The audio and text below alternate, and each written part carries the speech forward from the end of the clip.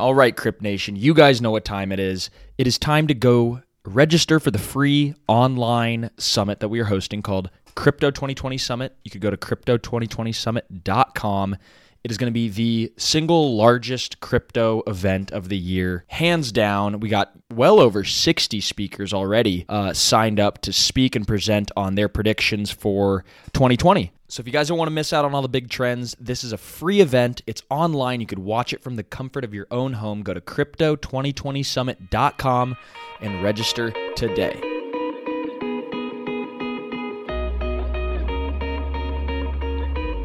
All right, what is up, good citizens of Crypt Nation? Glad to be here with my boy, Pizza Mind. How you doing, man? I have returned from Singapore, triumphant and victorious, and also with a sore throat. Oh, no. I'm sorry to hear that. But somebody is joining us today on a very special episode of Crypto 101. Gracing us with his presence is the head of growth at Blockstack, Mr. Patrick Stanley. Welcome to the show. Hey, it's great to be here. So Blockstack is really interesting. You guys recently did a $50 million raise on a Regulation A+ offering for securities. And for those of you who haven't heard of Blockstack, they're building essentially a new freaking internet. One that protects your privacy, that protects all your rights, that you have to, you authenticate everything that uses your data with your private key. It's a decentralized computing network and app ecosystem. It's almost like, I don't want to get too much into it. I'll let Patrick do all that fun stuff. So Patrick, real quick, give us the high level on Blockstack. What is it, and what is the main goal that you guys are trying to accomplish here? Yeah, sure. You kind of started getting into it. It is a app ecosystem built on a blockchain where users have ownership over their identity, over their data, and they're free to connect with their friends without any third parties in between. So what we're trying to do here, our mission is to upgrade the internet and give essentially users back their data dignity and their right to own things online. And so the key sort of core promise is allowing apps to be built on the platform that can't be evil. So that's like they use "can't be evil" in quotes because it's definitely a spectrum of kind of privacy preservation and kind of like user centeredness that can be created. But if you think about kind of like Google in the early days, they had "don't be evil," and that was a function of them being able to amass so much control over user data, and we're kind of like taking the exact kind of opposite. Yeah, no, I love that. That's a perfect explanation. So it's almost like you guys are. I mean, there's so many different apps that could be built. I mean, it's just this big decentralized database. I mean, you could build decentralized search engines. Right on top of it, you could build a decentralized app store. All sorts of different cool stuff. And why is it so important that users own their own data and their own identity? And what does that look like? Yeah, for sure. I mean, I can pretty much say any day of the week, any day of the year. Did you hear what happened with Facebook? And it's typically a valid question. So true. I think these are just the things that we're hearing about on a daily basis. And so what I'm speaking to here is like the hacks, the abuse of data. Essentially, we're living online like insecure digital feudal serfs. I think the day will come when we start taking back ownership over our right to own our own data and have apps compete over us. So right now, there's like we use the internet today, and I feel like most people are pretty happy with their experience, but feel kind of helpless when it comes to like essentially large data monopolies owning, like running the internet and being beholden to whatever they say or whatever happens to them. And I think what we're seeing is a big essentially uprising of people that are ready for something new. And so they're starting to build hundreds of apps on this platform. They're starting to use the applications in a way that preserves the user's data dignity. And so I would say like one other thing is I think we're like totally living at a local maximum on the internet, meaning we're in this place that is better than we were before from like a user experience standpoint from like the 90s. But we could be in a far more innovative place when it comes to apps getting delivered direct to consumer, just straight from the keyboard, essentially. And so we want to usher in like a whole new age of innovation that happens from removing barriers to entry and removing third parties. So it's almost like a decentralized app store in the sense that, there's no quote unquote Apple company to take 30% and to 30% of the developers' revenue, and then also have, subjecting the developers to all these different regulations, and then maybe one day changing an API call that, breaks somebody's applications. There's none of that, right? Absolutely. That's a really great way of describing it. Like essentially a decentralized app store. It's one that anyone can curate. And I think what's interesting about that is you have all sorts of risk as a developer building applications. So if you're a developer building on Slack or on Facebook or using Twitter APIs, you're subject to the whims of that company. So you have platform risk, meaning that company could just one day say, "We're shutting you off." In the Blockstack world, you push an application, and everyone on the Blockstack network can pull down that application and use it with their friends, and also use it not necessarily without you needing to provide any further sort of services.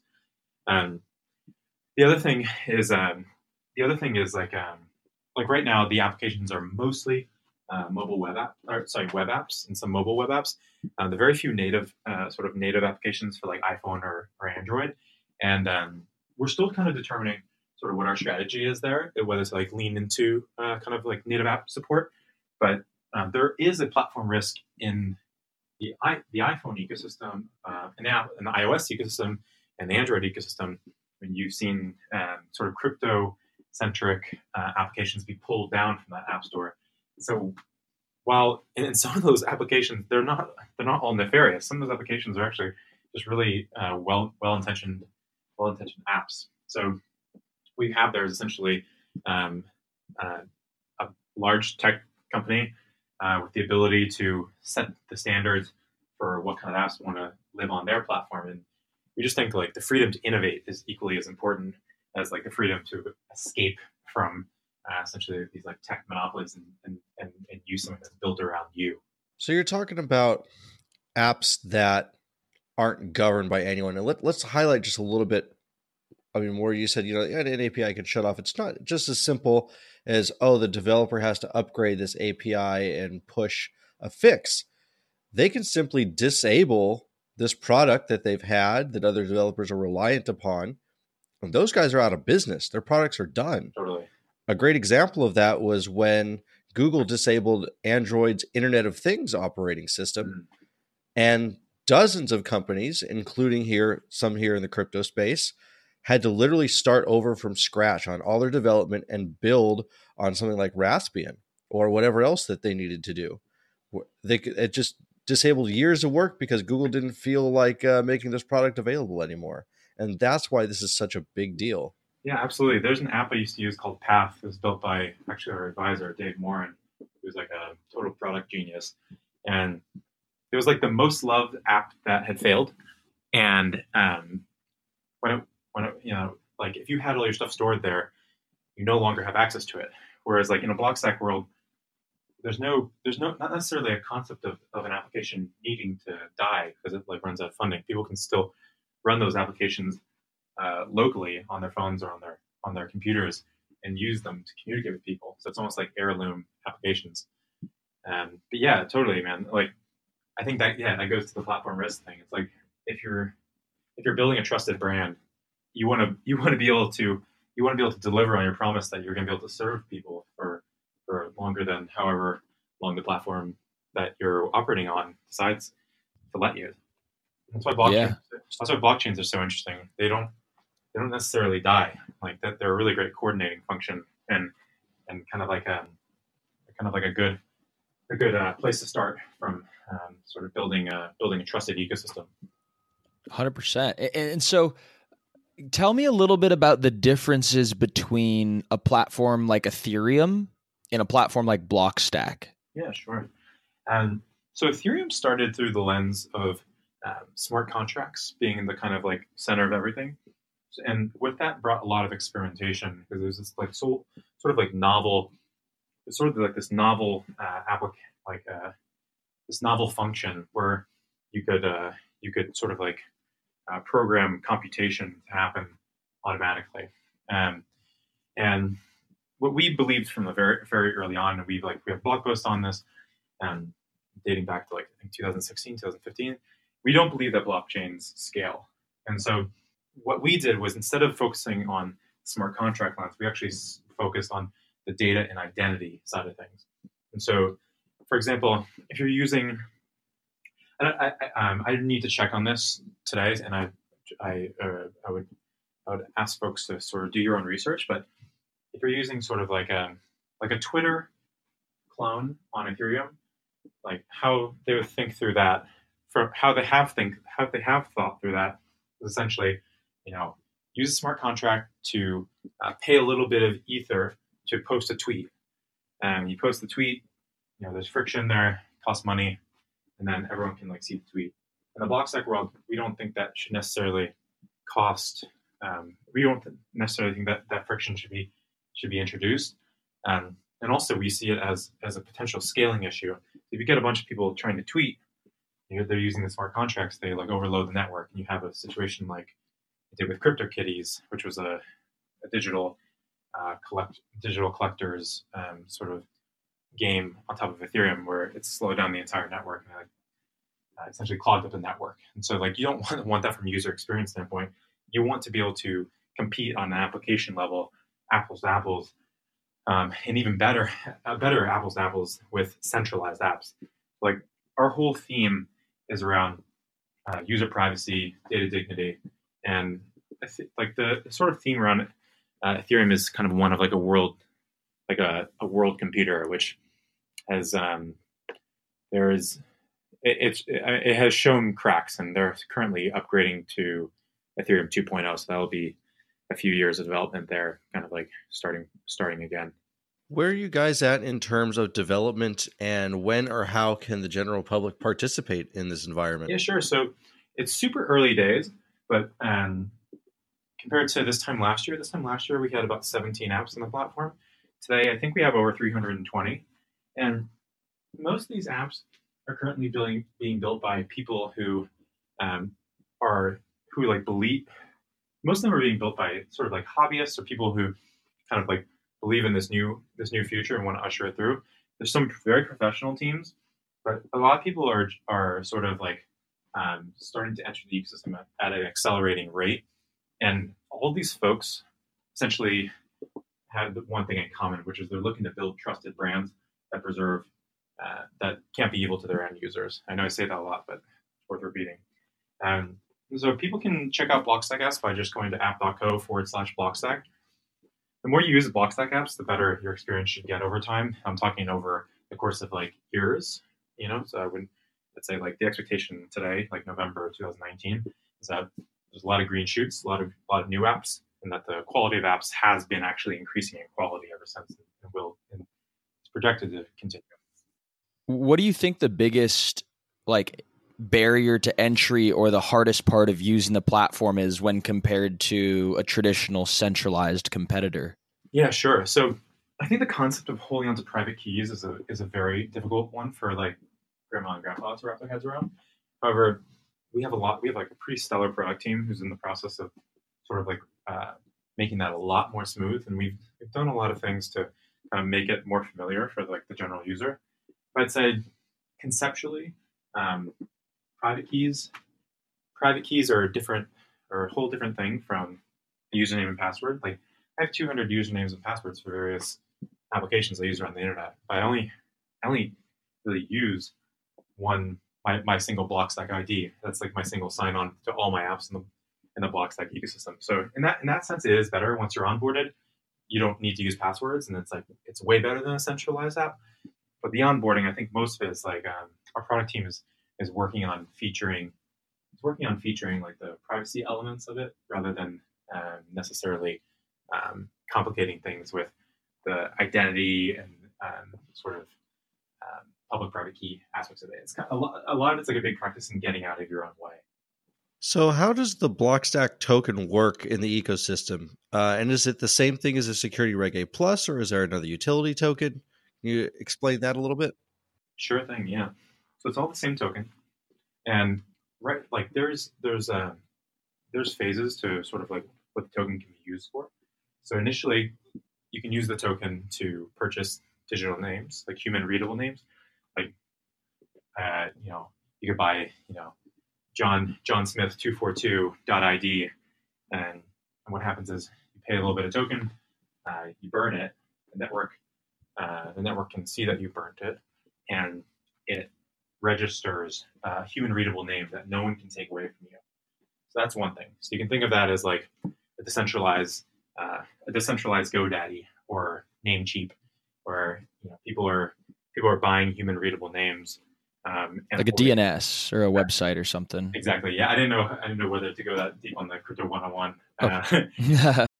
For the ones who work hard to ensure their crew can always go the extra mile, and the ones who get in early so everyone can go home on time, there's Grainger, offering professional-grade supplies backed by product experts so you can quickly and easily find what you need. Plus, you can count on access to a committed team ready to go the extra mile for you. Call, click Grainger.com, or just stop by. Grainger, for the ones who get it done. But it's exactly like that. Yeah, it's like the centralized DNS. We call it BNS, Block Stack Name System. So that's one thing. The next thing that's going to happen is we're rolling out a smart contract language called that's built on the Stacks blockchain early next year, and that will allow for hyper secure, hyper transparent, hyper predictable smart contract creation. I think this is important. So I think this is important for like reinforcing kind of like trusted sort of like protocols built on top of a block stack. So that's going to allow for a lot of experimentation safely. And I think like really, really professional developers are going to prefer that over the current options available in the sort of blockchain space. Do you have a friend who's interested in getting into cryptocurrency, but they don't know where to start building their portfolio? Well, we have the answer. It's called CopyTrader by eToro. With CopyTrader, you can automatically copy every trade of eToro's top crypto traders, just like myself or Bryce or Kevin, at the exact price point and in real time. No need to study up on markets or develop your own strategies. Simply just sign up and copy our trades. Any profits that we make, you do too. Proportional to your investment, of course. With eToro, you get access to the world's most popular cryptocurrencies with transparent trading fees all in one easy-to-use app. Copy the smart money with eToro. Join now at etoro.com/crypto101. Thank you. When we think about protocols, like now in this day and age, we're investing in networking protocols. Is that fair to say? Like when you buy Bitcoin, you're buying a piece of this network, essentially.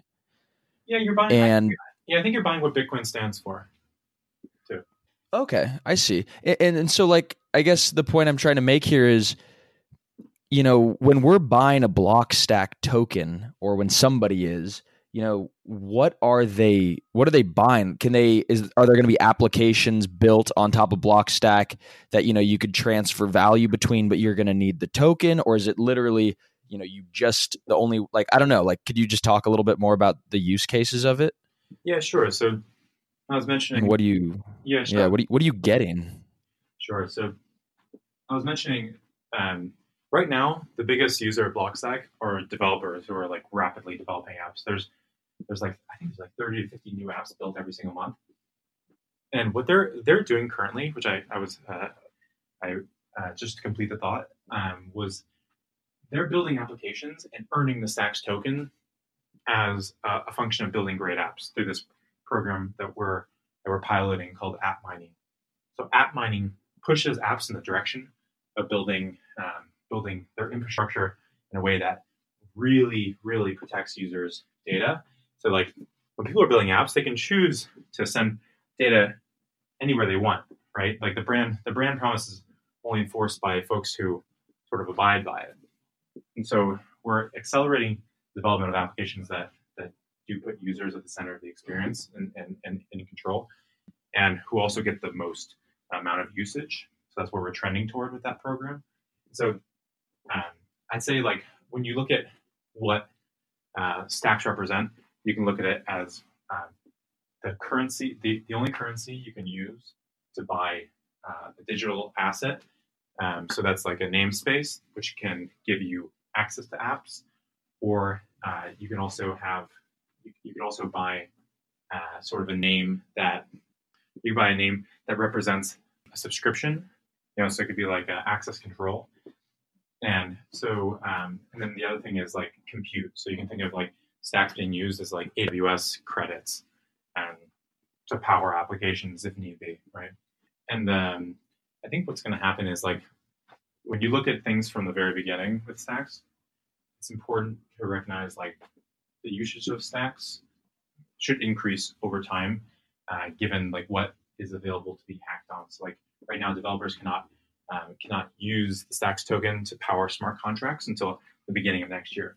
Once they do that, people will be deploying smart contracts and fueling them with the Stacks token. I think just like so I think there's going to be a lot of experimentation there. There's going to be a lot of experimentation around purchasing digital assets and having them be represented by something, and also sort of powering applications and computation, and even like servers, like third-party servers that are decentralized in some parts. So I think like kind of like when I look at kind of like 5 years, 8 years in the future, what I see is stacks sort of representing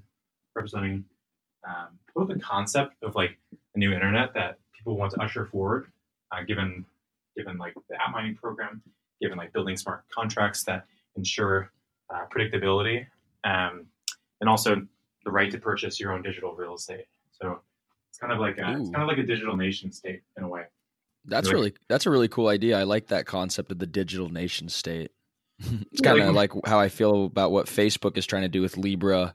They got more users than any single country has citizens, and I think we're kind of getting ushered towards a world here, in the next 10, 20 years of, I think like Facebook will literally be considered like a sovereign country, or like our conceptions of borders and nation states is going to be completely deconstructed. Yeah, for sure. There's this great book called The Sovereign Individual that kind of outlines all this stuff.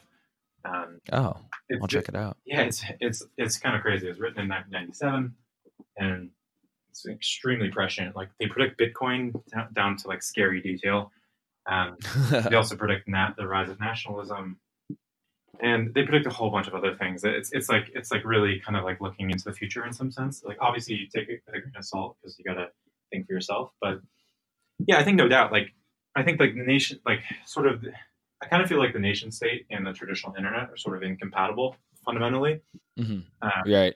And so you're starting to see this happen with Facebook butting up against Congress. Like, if you ask a congressperson how they feel about Facebook, they don't like them at all. Ever. Yeah. Never have anything nice to say to Mr. Mark Zuckerberg. Well, they don't. I think they're trying to figure out what to actually do with them. Because if you think about Facebook, yeah, they have all these digital citizens, right? And they don't yet have a currency. They don't yet have an army, which is good, I guess. For now, because who knows what arises out of that? That's too interesting. Yeah. And so right now they have the ability to sway any election they want, in large part because they control information. Like the creators of the algorithms control, like Google and Facebook can sway an election if they want to. And so nation states, they kind of like cautiously know this. They sort of cautiously know this, but there's kind of little they can do because these companies are typically global companies. They're operating in many different countries. So it's going to be, I think, the next 7 years between like Facebook and Google and the U.S. government and China. That's going to be something that I think accelerates the adoption of something like Blockstack. The word for 2020 is going to be interoperability, which means all these different ecosystems and blockchains working together and being able to access one another's data. What is Blockstack's opinion on interoperability in the first place? Or do you really want to have your own sovereign, completely closed system that protects your users? Yeah, it's a great question, and I won't speak on behalf of Blockstack because this is like a pretty meaty question. But I would say I really believe in minding your own business in a way. I believe like if you're going to enforce certain digital rights to the quote unquote digital citizens of your projects, like kind of like on top of your blockchain, and you would need to ensure that the sort of corresponding party doesn't do anything to impede on your digital citizens' rights. I'm using those terms because we talked about the nation state stuff, but interoperability, I think from an investor standpoint, it's super interesting. From an investor standpoint, it's super interesting because you think, okay, well, where is the opportunity between the glue that connects these blockchains, right? But I think the reality is most of these projects are still like little kids, kind of like trying to reach for the top shelf of the cookies, and they're nowhere close, right? So what we're kind of doing is just like focus. Like for the time being, our heads are like we're very focused on just growing our own community and not necessarily diffusing our focus for the time being with sort of like interoperability with other protocols. Now that said, that could change very quickly with like an easy integration. When like let's say for example our smart contract language rolls out in the beginning of next year, and you have a project like Chainlink that wants to sort of like act as like an oracle that interoperates with the smart contracts. Yeah, sure, definitely do that. But I'd say like all this needs to be considered through the lens of how your project is delivering on their core promise and how they're building a trusted brand. And that's what I believe is actually most exciting about the whole blockchain space, is that we're moving to an age where trusted brands, like people's trust in our major institutions, political, technological, et cetera, and like just big biz or whatever has been falling over time. And I think what we're actually trending toward now is an era where people want more and more trust because they haven't been able to trust the old institutions. And I think that's what we're kind of focused on, which is like making sure we can deliver on our core promise and that the apps in our ecosystem can. I think interoperability is great for experimentation, but I think it's like orthogonal to our core, to like what we're trying to accomplish at the moment. Amazing. No, that makes a lot of sense and very well explained. So before we wrap up here, I got a couple more questions, some of the questions that we like to ask everybody that comes on to Crypto 101. And the first one is just going to be, if this is the first podcast that somebody, who's just now getting into the space has heard, first podcast, what would be one word of advice as they enter into this space that we call crypto? Don't believe anyone. I love it. That's good. That's short and sweet. That's just fucking do your own research. Absolutely. And then be careful. Yeah. Definitely don't use Reddit as a source of wealth or source of material in that case. Yeah. I mean, this is the crypto ecosystem is I think for many people it actually makes them a better person. In terms of like, learning to save money, because, for example, with Bitcoin, it's kind of like, it's like winning the lottery in slow motion. So you have this very direct incentive to like not let any Bitcoin go. And that's their core promise, sound money, right? And also I think the trusted brand thing, I think people are going to have to be more and more transparent with what's going on under the hood of their protocol and under their apps and things like that. And so, they're sort of I think bad actors will naturally be rejected from the crypto ecosystem because it's kind of like a completely new thing. You know, you're dealing with bearer instruments, you're dealing with public and private keys. You mess something up, it's kind of like it's usually kind of permanent, or like it damages you in some way that wouldn't normally damage a regular company. All right, Patrick. Well, thank you so much for coming on the show. It was really interesting to learn about Blockstack, and I can't wait to see all the things that are coming in the future. As soon as that big killer app hits, there's a great chance it's going to be from your platform. Yeah, I'm excited too. Thanks for having me on. This is a blast. Our pleasure. All right, take care. Cheers. See you. So as we've traveled around the world, we had this idea that everyone should have a chance to be included in getting the same kind of information and knowledge required to make good investment choices. And with that, we decided to put on our own conference, online and completely free, at crypto2020summit.com. Yes, Pizza Mind is very correct. We are putting on the Crypto 2020 Summit. This is a free online conference from January 29th to 31st, and we want everybody who's listening to this to go sign up. It's free only for a limited time. This is a conference that you guys can tune into on your computer, at your home. You could be in your PJs, you could be sipping tea. It's going to be awesome. Every day we're adding more speakers to the lineup. You could go check it out at www.crypto2020summit.com. Pause this episode right now. If you haven't signed up yet, you can do it on your mobile. You can do it on your iPad. You can do it on your BlackBerry. You can do it on your MacBook. Do it. As Shia LaBeouf would say, just do it. And Nike. Okay, bye.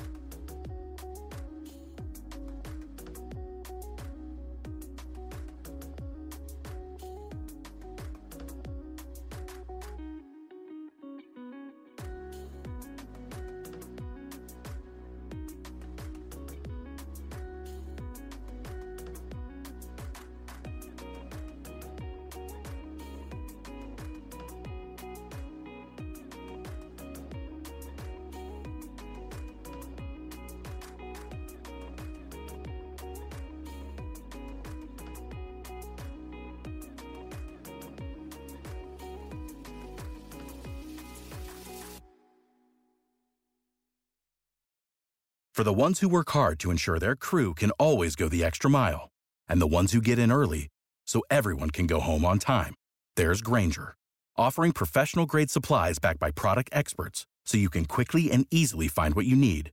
Plus, you can count on access to a committed team ready to go the extra mile for you. Call, click Grainger.com, or just stop by. Grainger, for the ones who get it done.